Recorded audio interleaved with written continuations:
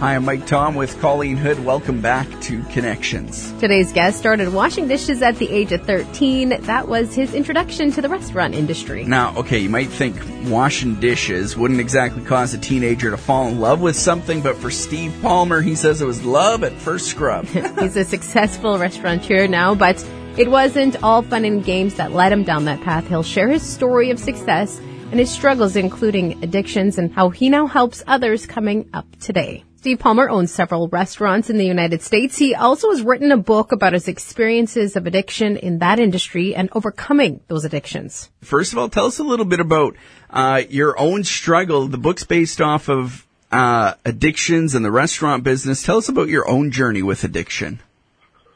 Yeah, sure. So, I'm somebody that had a fairly traumatic childhood, lost a father at 10, started drinking at 11, and was homeless by 15, addicted to drugs, living on the streets in Atlanta, Georgia. Found the restaurant business, thankfully, and I talk a lot about it in my book. I found the restaurant business, and what I found was a place of acceptance, a place of camaraderie, and a place of belonging. And I found that, hospitality, taking care of other people, was something that I really loved. And, addiction was the industry, sort of the elephant in the room for a long, long time has been that, we work hard, party hard. Yeah. The sort of bad boy chef image has been celebrated.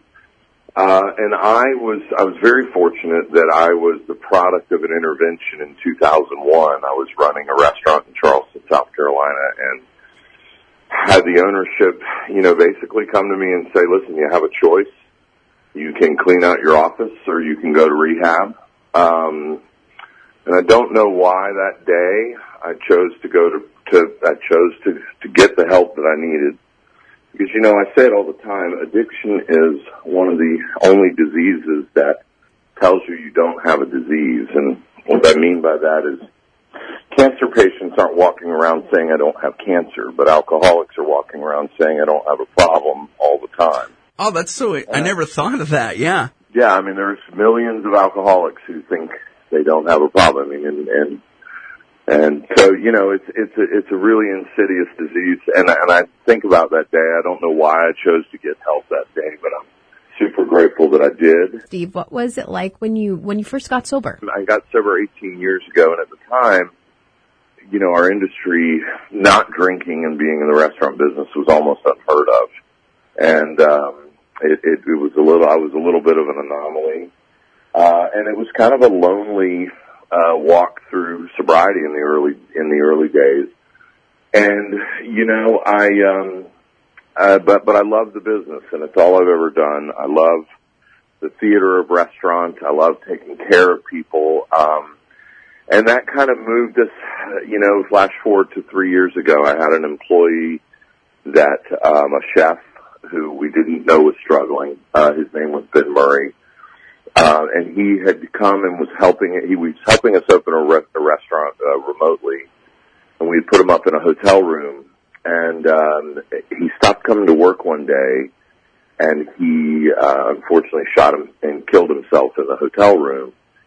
And we had, the really heartbreaking thing is that we had no idea he was struggling at all. And depressed and Ben is not two words you would have associated with each other. And the even sadder irony is in that kitchen on opening night were three chefs that were in recovery. There were three chefs that were sober that would have done anything to help Ben, if he would have just asked. And I was so struck in that moment by, what was it? Is it the culture at large that we don't ask for help, or how much of this is the restaurant culture, the kitchen culture of the sort of macho chef? And I really wanted to find a way to honor Ben's life. You lost a friend, Ben, who died by suicide. You said you really wanted to find a way to honor his life. You've done just that. What are you doing? So I founded a nonprofit called Ben's Friends. And it's a weekly support group in Charleston that is run by sober people in the restaurant business, and the aim and the goal is to help people in achieve sobriety that are struggling with addiction. And what we couldn't have foreseen was shortly thereafter Anthony Bourdain of course killed himself. Yeah. And that was when I think, he was the voice for so many chefs. He was the guy that could articulate what it felt like to be a chef, what it felt like to cross cultures with food. And, it's suddenly, almost overnight, there was this spotlight. The New York Times started calling, the Wall Street Journal started calling. Everybody suddenly wanted to know about Ben's Friends. And so I'm really, proud to say that Ben's Friends by February 1st will be in 16 states in the U.S. So it's become a movement. We just launched in Seattle, and there were 38 people at the first meeting. We launched in Columbus, Ohio, and there were 49 people at the first meeting. So our industry is really going through this sort of wake-up call. And I'm so grateful because it has been the elephant in the room. And, people are dying, and our industry is, I say this all the time, we spend every night taking care of other people. We're just now learning how to take care of ourselves. What is it about the restaurant industry that is resulting in so many of you dealing with addiction and mental health problems? Obviously, you're saying there is a change, but what is causing this amongst the restaurant industry? Sure. Well, I think it's a little, so the restaurant business is high stress. I mean, there's no question. It's high adrenaline, which is why a lot of us are drawn to it. And you get off work and it's 11 or 12 o'clock at night, right? I mean, the rest of the world gets off work and it's 5 in the afternoon. So the easy, let's go out drinking. Let's go blow off steam because we're all jacked up on adrenaline. We've just served 300 people. And this is the way not only that we sort of de-stress, but it's also that social connection that we all crave. We go relive the battles of the night, and there's this really sort of sense of common purpose, and we went through the storm together. I always say this, I'm certainly never suggesting, nor would I ever, that the restaurant business makes people alcoholics. I had all of the personality traits, all of the addictive personality stuff long before I found the business. But I think it is an environment where high stress, high adrenaline, and boom, now it's 11 o'clock at night. Well, we blow off steam by going to the local bar. And that's just been the time-honored tradition. Thankfully, all of that is changing now, and it's really great to see. And not just through addiction. Kat Kinsman with Food and Wine Magazine launched Chefs with Issues, a website that's a forum for mental health. Some of our Ben's Friends chairs in Austin, Texas, and Portland are starting run clubs. So it's not just about drugs and alcohol. There's this real wake-up call about if we're going to work 12 to 14 hours a day, we've got to learn to take care of ourselves. We've got to learn, because I don't think the business is going to change. I think what is required is how we as employees and owners and chefs and how we interact with the business. You said years ago you were kind of a rarity being sober and not drinking at all, but so you see now that's changing quite a bit as well, and more common. It's changing. Yeah, it's changing rapidly, and it's really awesome to see. And to the degree that Ben's Friends can be a part of that change, then listen, the restaurant business has given me everything that I have in my life, and so, leaving it better than I found it at the end of my career, I mean, what a better legacy. You couldn't want a better legacy than that. I've been super blessed with, business success and busy restaurants, but helping people in the industry there's nothing that's more important to me. I think a lot of people, we all know somebody who's struggling with addiction. Maybe first of all, like you mentioned about Ben, everybody was surprised to find out he was struggling. Are there any warning signs or little things for those that we can pick up on? Yeah, I think I think the real sort of red flags are the volatile emotional state. Somebody that used to be fairly happy-go-lucky, now they're flying off the handle. for no apparent reason. They're late for work, sleeping at odd hours, all of these kind of, suddenly unreliable people that used to, hey, I'll meet you here at 4 o'clock. They show up at 4:30 or they don't show up at all.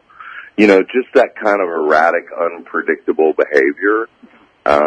It's been my experience that there's usually, not 100% of the time, of course, but most often drugs and alcohol are somehow intertwined in that kind of behavior. So if we do know someone that is struggling, what should we do and where can they get help? So, I always say, listen, have the uncomfortable conversation. It's our human nature, right? We don't want to have uncomfortable because even though you may not get the result you'd hope for, maybe that person isn't ready to look at their problem yet. You could be planting a seed. You could be planting a seed that when the third person has the conversation, they go, you know what? A lot of people in my life are telling me about this. I need to take a look at it. So that's the first thing. There's the help is there. That's the beautiful thing about the recovery community. There are people that are sober that want nothing more than to help other people get sober. So the help is there. The 12-step community, they're in every yellow pages, and AA is on every street corner in the world now, thankfully. So there is help. For our industry, bensfriendshope.com, also chefswithissues.com are two great resources for starting the journey. And again, there are people on the other side of those websites that have no ulterior motive except to help people get better. And again, I know I've said it a lot, but I love that we're collectively as a society having this moment where it's okay to not be okay.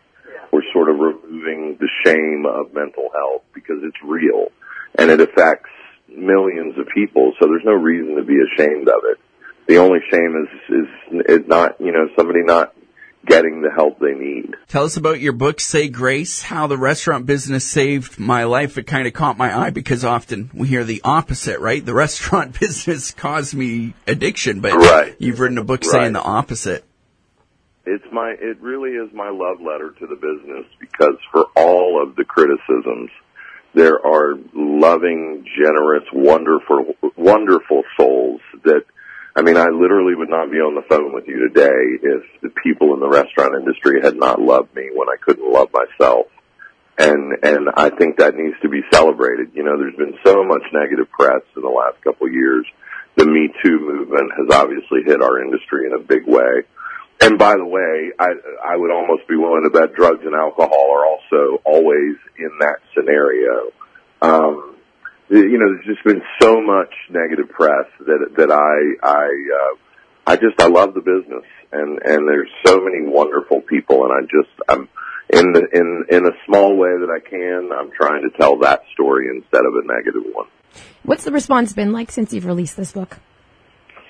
So it was a number one new release on Amazon, and nice. To be honest with you, I've been a little surprised. I'm not an author. I'm a restaurant guy. This is the only book I'll ever write. But thousands of people are reading the book. I'm getting emails from people that need help, people that know people that need help. So the response has been amazing, a little bit overwhelming, to be honest. But it's been amazing. Some people are listening today, and they're struggling with addiction right now, whether they're in the restaurant industry or not. But in the midst of addiction and listening, what do you say to those people? Know that recovery is possible. I am not someone you would have bet on to stay sober. I promise, had you known me back in the day. And also, fear, I say this all the time, fear keeps people drunk. What will my life be like without alcohol? What will I do? And that fear of the unknown has kept more people sick.